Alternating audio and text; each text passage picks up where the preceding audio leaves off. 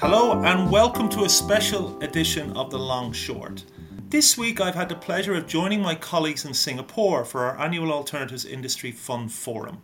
The forum continues to grow in popularity with over 300 attendees, including fund managers, investors and policymakers joining us at the beautiful setting of the Marina Bay Sands. Topics discussed include the growing interest being seen in private credit by institutional and retail investors, where the smart money is being allocated amid the current frenetic macro and geopolitical environment that we're experiencing, what the next phase of responsible investment looks like, through to how AI is set to disrupt civilization and the opportunities for alternative investments. Later in the show, we'll hear the thoughts from my colleague Michael Bugle, but firstly, I'm delighted to be joined by a leading Singaporean fund manager, Ying Ren Ong. Ying, it's great to speak with you today and welcome to The Long Short. Thank you, Tom. Appreciate you having me on. So Ying, you are the Chief Operating Officer of Heritage Capital Management, and your firm's evolution is quite an interesting one. Could you take our listeners through the thought process that saw you transition from a family office through to the setup that you have now? Sure. Heritage Capital Management was originally incorporated in 1997 as a family office to manage, the capital of our seeding partner. Back in 1997, I think they're one of the veterans family office when, family offices was not even a thing in Singapore now. Over the years, they've done a number of different strategies, and then in 2015, they decided to look into and start a global quantitative strategy.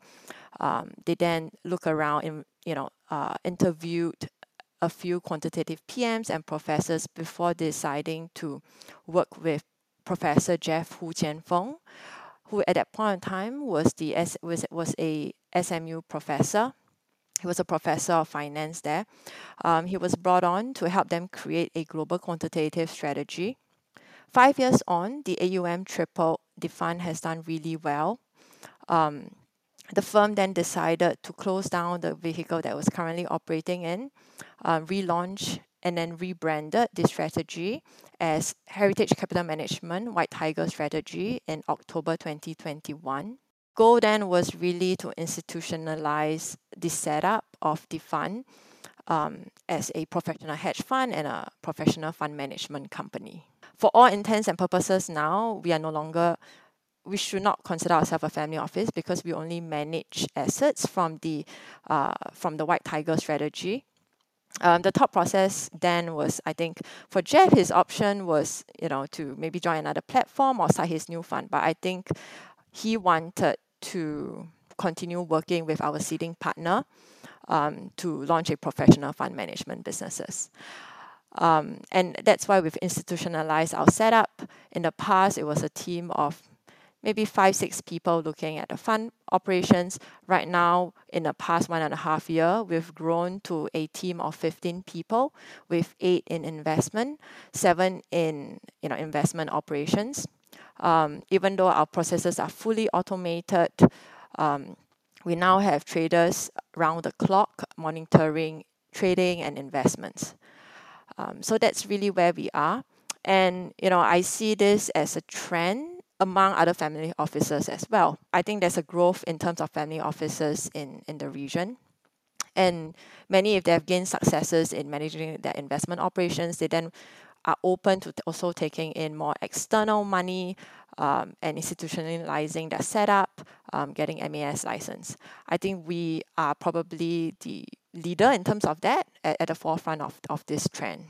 Thank you. I was going to mention, and you've referenced it, Ying, the development like the VCC structure and how important that is to your ongoing development and being based in Singapore, your decision to stay in Singapore, I guess. Could you maybe explain a little bit about the VCC fund structure? Why you've opted for that, and how that compares, say, with the Cayman fund structure, because you've gone down that route, right? Sure.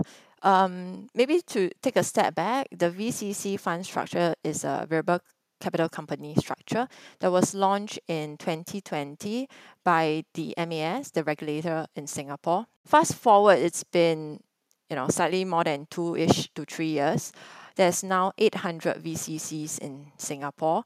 So it's been increasingly popular.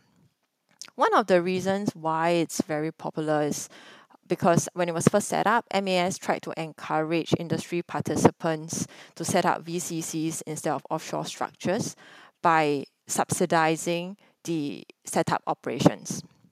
So MAS gave grants of 150,000 to offset any fund setup costs. This is considerable, 150,000 per VCC vehicle. So as a result, I think you see many fund managers who are launching new funds decided to offset any fund setup costs in terms of legal, tax, compliance by opening a VCC inside an offshore structure. So that kind of kickstart everything. MAS continues to give grants even after 2.5 years, but they have kept it to 30,000, and these grants will continue until 2025. But even without the grants, I think the VCC structures have a lot of merits. Number one, as a Singapore domiciled entity, it enjoys a lot of tax benefits. Singapore has numerous, and beneficial tax treaties with neighboring Asian countries, like Australia, Malaysia, Philippines, as well as India. Particularly in India for hedge fund strategies and hedge fund strategies that focus on ASEAN markets. If you were to trade derivatives in India, the capital gains tax is about 32-33%. But if you were to trade it via a VCC vehicle and a Singapore domicile entity, you can enjoy the double tax treaty between Singapore and India, and that capital gains tax of 32% is being waived. So that's hugely beneficial to any hedge funds running India strategies, for example. And as you say, it's not insignificant that number. I mean, 800 funds being registered in that VCC structure. That is, of course, across traditional and alternative investments, right? Yeah. So my fund, when we first, launched our fund vehicle in October 2021, we also launched it as a VCC vehicle, and it has proven, very popular with our ultra high net worth and family office investors. Most of them are from the Asian regions, and I think Singapore, being known for its political stability and its reputation as a strong financial hub in the region, gives a lot of ultra high net worth investors in the region comfort, so they are comfortable investing in a VCC structure.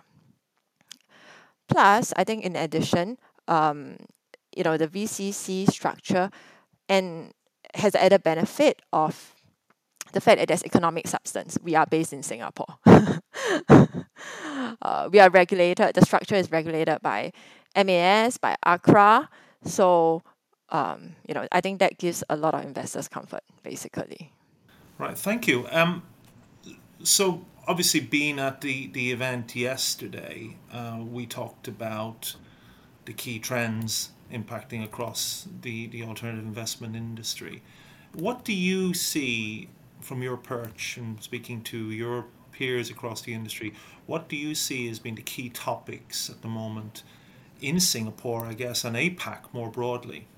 Some of the key trends I think impacting most Asian fund managers and especially in Singapore that we are all talking about is the challenges in hiring, particularly in Singapore.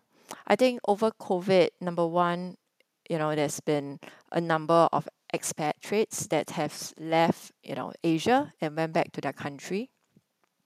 Number two, I think, more specific to Singapore, there's a lot of competition for talent. We are a hub here for fintech companies. So the likes of, Meta, Google, that Asia headquarter is based in Singapore. There's also many Asian fintechs setting up company here.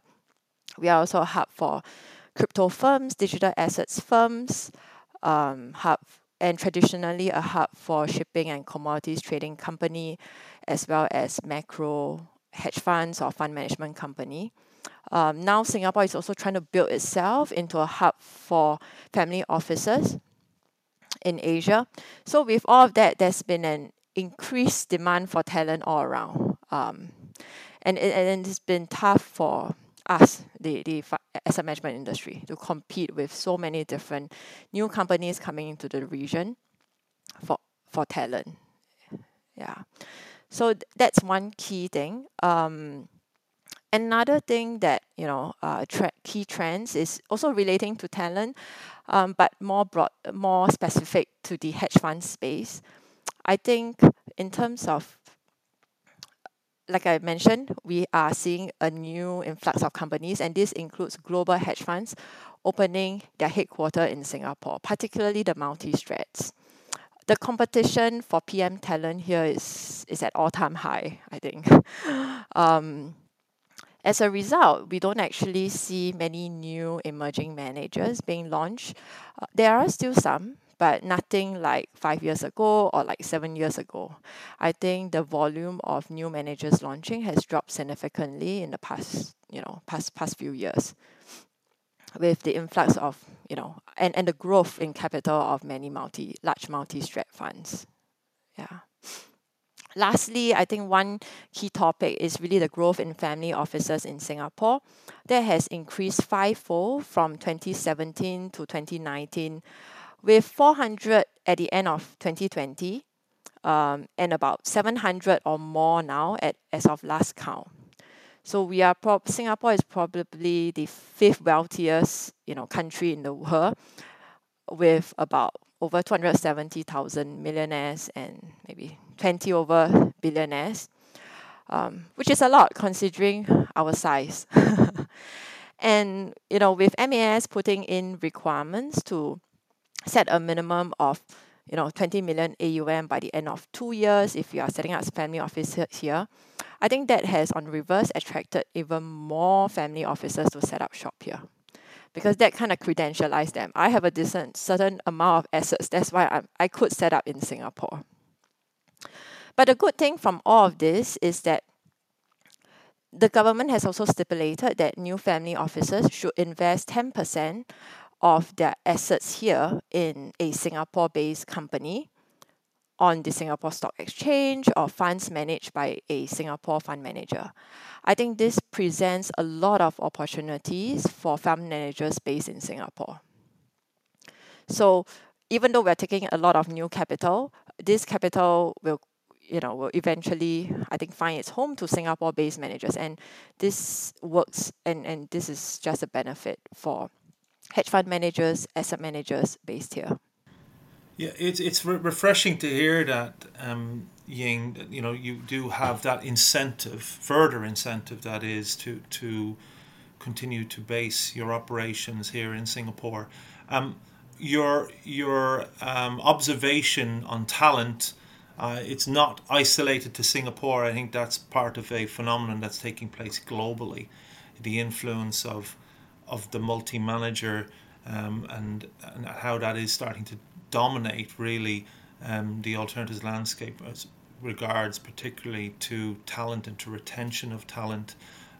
So I don't know whether that is something to have as some form of consolation, but it is really recognition of the industry growing in influence, that is alternatives and hedge funds growing in influence, and the competition that the alternatives industry has, against, say, technology, where you are looking as an industry to attract the brightest talent, and the brightest talent will go, I guess, to the largest operations, or where there is a bespoke fund or business, that will look to retain talent, and to continue its operations in that fashion. So very interesting, and again, like we said, something that we are seeing globally in terms of that picture on talent. The agenda yesterday at the AIMA forum was wide-ranging. As I mentioned, we had panels on ESG, we talked about digital assets, we talked about private credit, we had a panel discussion on investor trends. What were your key takeaways from the conference? Did anything stand out that was of particular interest to you? there were many things, too many things that stand out that was interesting to me.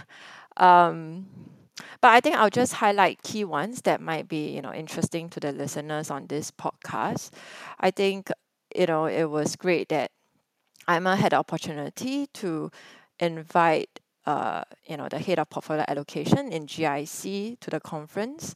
GIC is one of the largest, asset allocator in the region. And to hear him speak about his priorities and what he was looking at was interesting. I also enjoyed your panel with other portfolio managers and asset allocators. Um, I think the trend that asset allocators are looking at macro strategies going forward is very relevant to many of the hedge funds based here in Singapore because we are a hub for the macro hedge funds, fixed income hedge funds, quant hedge funds in the region. And this is really because inflation will always, right now inflation seems like it will continue to persist, and rates being a key tool that we use to control inflation, and not going down to zero anytime soon. It looks like there'll be continued volatility in rates and yield, which will really present more macro opportunities. The other sessions that I really enjoyed was the one on private credit, particularly also because we are running a public strategy.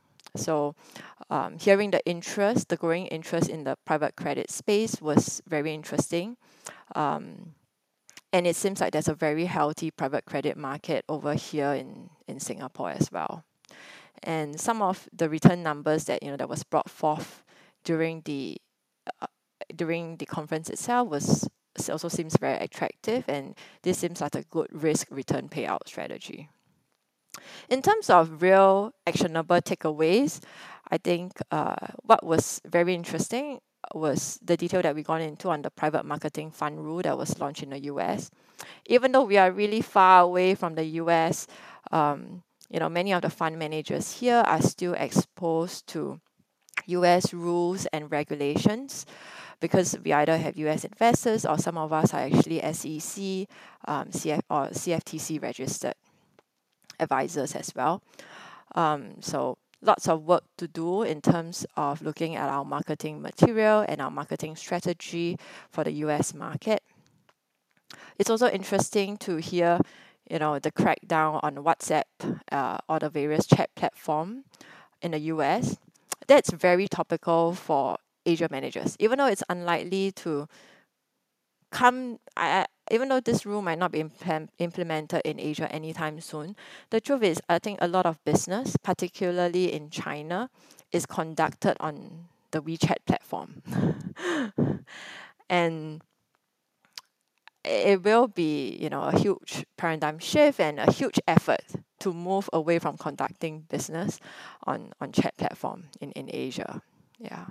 Lastly, one of the most interesting panel I was on was the one on Chat GPT and the use of AI in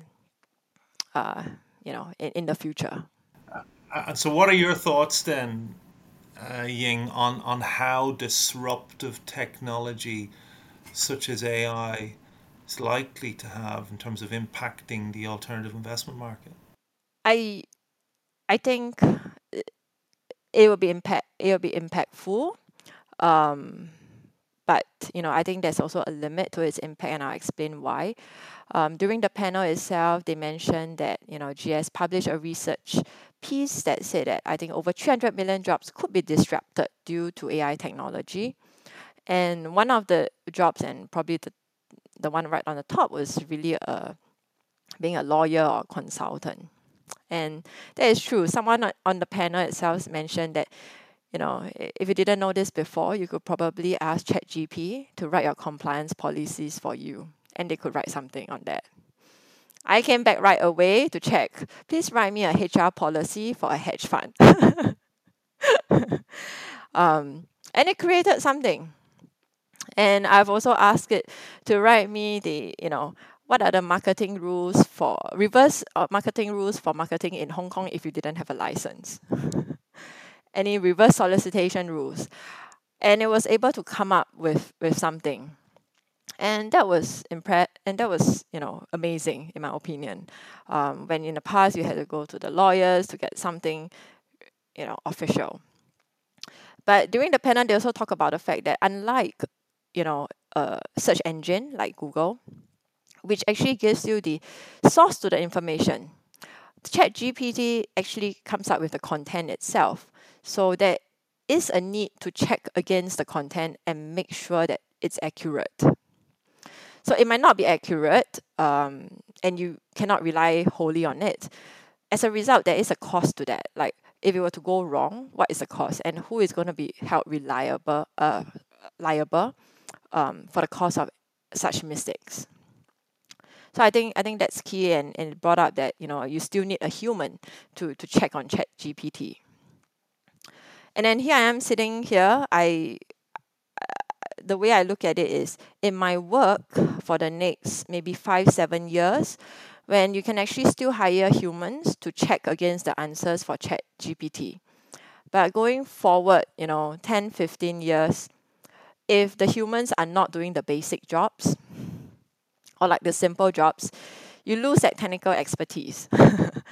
And then who is gonna be the residential specialist to actually check ChatGPT and whether the answers produced by ChatGPT is correct? Yeah, so I think that's an issue of using AI, much further down in the future.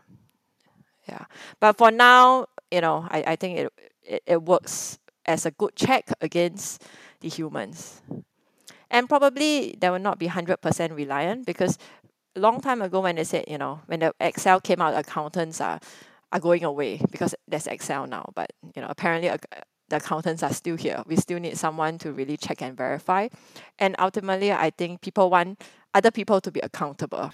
Yeah, no, I agree. I mean, the rise of the machines is definitely inevitable, but we have got a situation where at least humankind will still be necessary to work alongside the machine. So we're not quite out of a job yet, Ying. Fascinating insights, and it was a real pleasure to meet you at the forum yesterday. And thanks for being such a great supporter of AIMA. Thank you, Tom. I just want to add that I really appreciate the support that AIMA has provided. Um, in the past, in my previous life on the sales side for 15 years, I had access to so much information, too much information even. And then moving on to the buy side and trying to build our business, with a team of 15 people, I realized the flow of information has become, much more reduced. A lot more work is required from me to look for to speak to my peers on best practices, understanding what's the top of mind for my industry. And AIMA has done such a great job helping, I think, the buy side with that. I really enjoy all the content that's been rolled out regularly. Thank you, Ying. That's very appreciative, and we'll no doubt speak to you again. Thank you. Catch up again soon. The AIMA Digital Assets Conference returns to New York on May 11th, 2023. The markets are different, but the mandate remains the same: mastering the how of institutional investment in digital assets. We will be returning to our Midtown venue with fresh perspectives and content, drawing on the work of the AIMA Dog, the global voice of the alternative investment management industry in the digital asset space. Practical breakouts on trading, compliance, and operational topics will run alongside plenary panels featuring leading global investment managers and allocators. Come join us at the AIMA Digital Assets Conference. Space is limited, so purchase your tickets today. Find us on the AIMA website and follow the link to purchase tickets. To participate as a sponsor, please contact Sharon D'Agostino at sdagostino@aima.org, SDAGOSTINO@aima.org. If you are not an AIMA member yet, this is the perfect time to join and be a part of this thoughtful discussion. That was Ying Ren On, as Chief Operating Officer of Heritage Capital Management, and many thanks for her joining the Long Short today.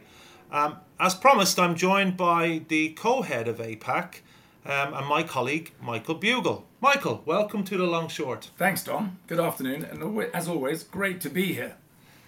It's been a very productive few days here in Singapore, and well done to you and all the team for putting together another excellent conference. What are your key takeaways from the day? Thanks, Tom. It was a great team effort all around and a really good, exciting, frenetic afternoon. The overall afternoon, I think that there are about 5 key messages I really would probably highlight. I think amid the frenetic macro and geopolitical conditions, investors are increasingly moving to alternative investments, including hedge funds and private credit, to deliver that sort of eluding performance and, more importantly, to protect their wealth. I think that was a really key takeaway that ran through most of the panels. But other things just to focus on, I think obviously responsible investment has entered into a new phase with fund managers adapting a more nuanced approach, if you like, to address the thorny issue of squaring their fiduciary duty to the investors with a desire to do good. And that's a very important key takeaway, I believe, and that's going to be an ongoing conversation, clearly. Sure. APAC, as you well know, is very much open for business, and we saw that very clearly yesterday afternoon. And what it tells you is that both Singapore and Hong Kong economies remain very closely intertwined, with both regions continuing to attract new firms and new talent across the alternative space. The other point to look at, which was touched upon, but it's mentioned all the time, but it's key just to reiterate, and that is that the flow of fund formations in Singapore continues to increase. I think Ring just touched upon it, but we think we're now through 800 funds having registered with the VCC scheme since its establishment in 2020. So basically, the success is ongoing. Last but not least, everything, everywhere, all at once, AI will happen. When adopting AI, we think there's only going to be 2 types of AI. One is the trustworthy AI, and 2, everything else. If you're shopping for solutions, look for signs of compliance, ethics, and I guess trustworthiness for sure, before you delve in and buy. And if you're building, do not put off trustworthiness till later. It really should start at the inception point. I think that more or less, Tom, gets what I actually got away from it, but maybe there's a lot more to go over in time. Yeah, that's great, Michael, and certainly that's the view that's been reflected by Ying earlier in this podcast. One observation I would make is that AIMA's events, they've consistently provided a forum for participants across the industry to hear directly from regulators and policymakers. And yesterday's forum had a keynote from an MAS representative. So how valuable is that opportunity for those in the audience? I think it's incredibly, it's invaluable and valuable, if you like, to have access to the regulators. And we really all need to be attuned to their current thinking. So luckily for our members, not just in Singapore, so locally and in the region, and to be honest, AIMA globally has fantastic access to regulators. We are very regular in touch, monthly, if not twice in a month, be it consultative work, be it emails, be it telephone. So we are very, very closely in touch with them, and we like to showcase them in all the events that we do, so our membership feels at least close and related to their current thinking. And for those of you who missed out on the event yesterday, the speech that I referred to from Mr. Lim, from Cheng Kai Lim, is available on our website, as indeed it is made available on the MAS website. So Michael, Singapore appears to be a real magnet as well when it comes to industry disruption. We referenced this discussion on AI, and indeed Ying talked about that as being a highlight from her day yesterday. So whether it is ESG, or whether it's interest in private credit, or whether it's interest in other mega trends, the Singaporeans really do tend to have their finger on the pulse. Would you agree? Singapore, as always, is very, very much in tune with global and local matters. And really, it's paramount that they are on top of everything that matters to their portfolio.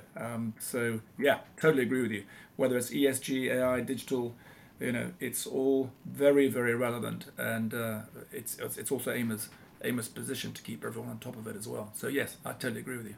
And it's Singapore and the event yesterday. It's just one of many events that AIMA hosts across the APAC region. So could you briefly describe then how AIMA engages with the many stakeholders that we have across the alternatives investment industry, and perhaps signpost other events that you have coming up throughout the rest of this year for members and the wider public that they need to be aware of? Yeah, no problem. That'll be my pleasure. I mean, as we all know, and just to keep it sort of short and brief, AIMA is very much a manager-driven association. So we have to make sure that the community, as in the manager community, is very much up to date with current issues, be they tax regulation, administration, or even cybersecurity. And this has to be very clearly communicated via our events, where, as you all know who listen, we get subject matter experts to opine and update our members. And this is very, very key. We run currently anything between 8 to 12 webinars a month in the region, in the APAC region, which I think it keeps everyone pretty much on their toes. So the key message there is we try to keep our content very fresh and current.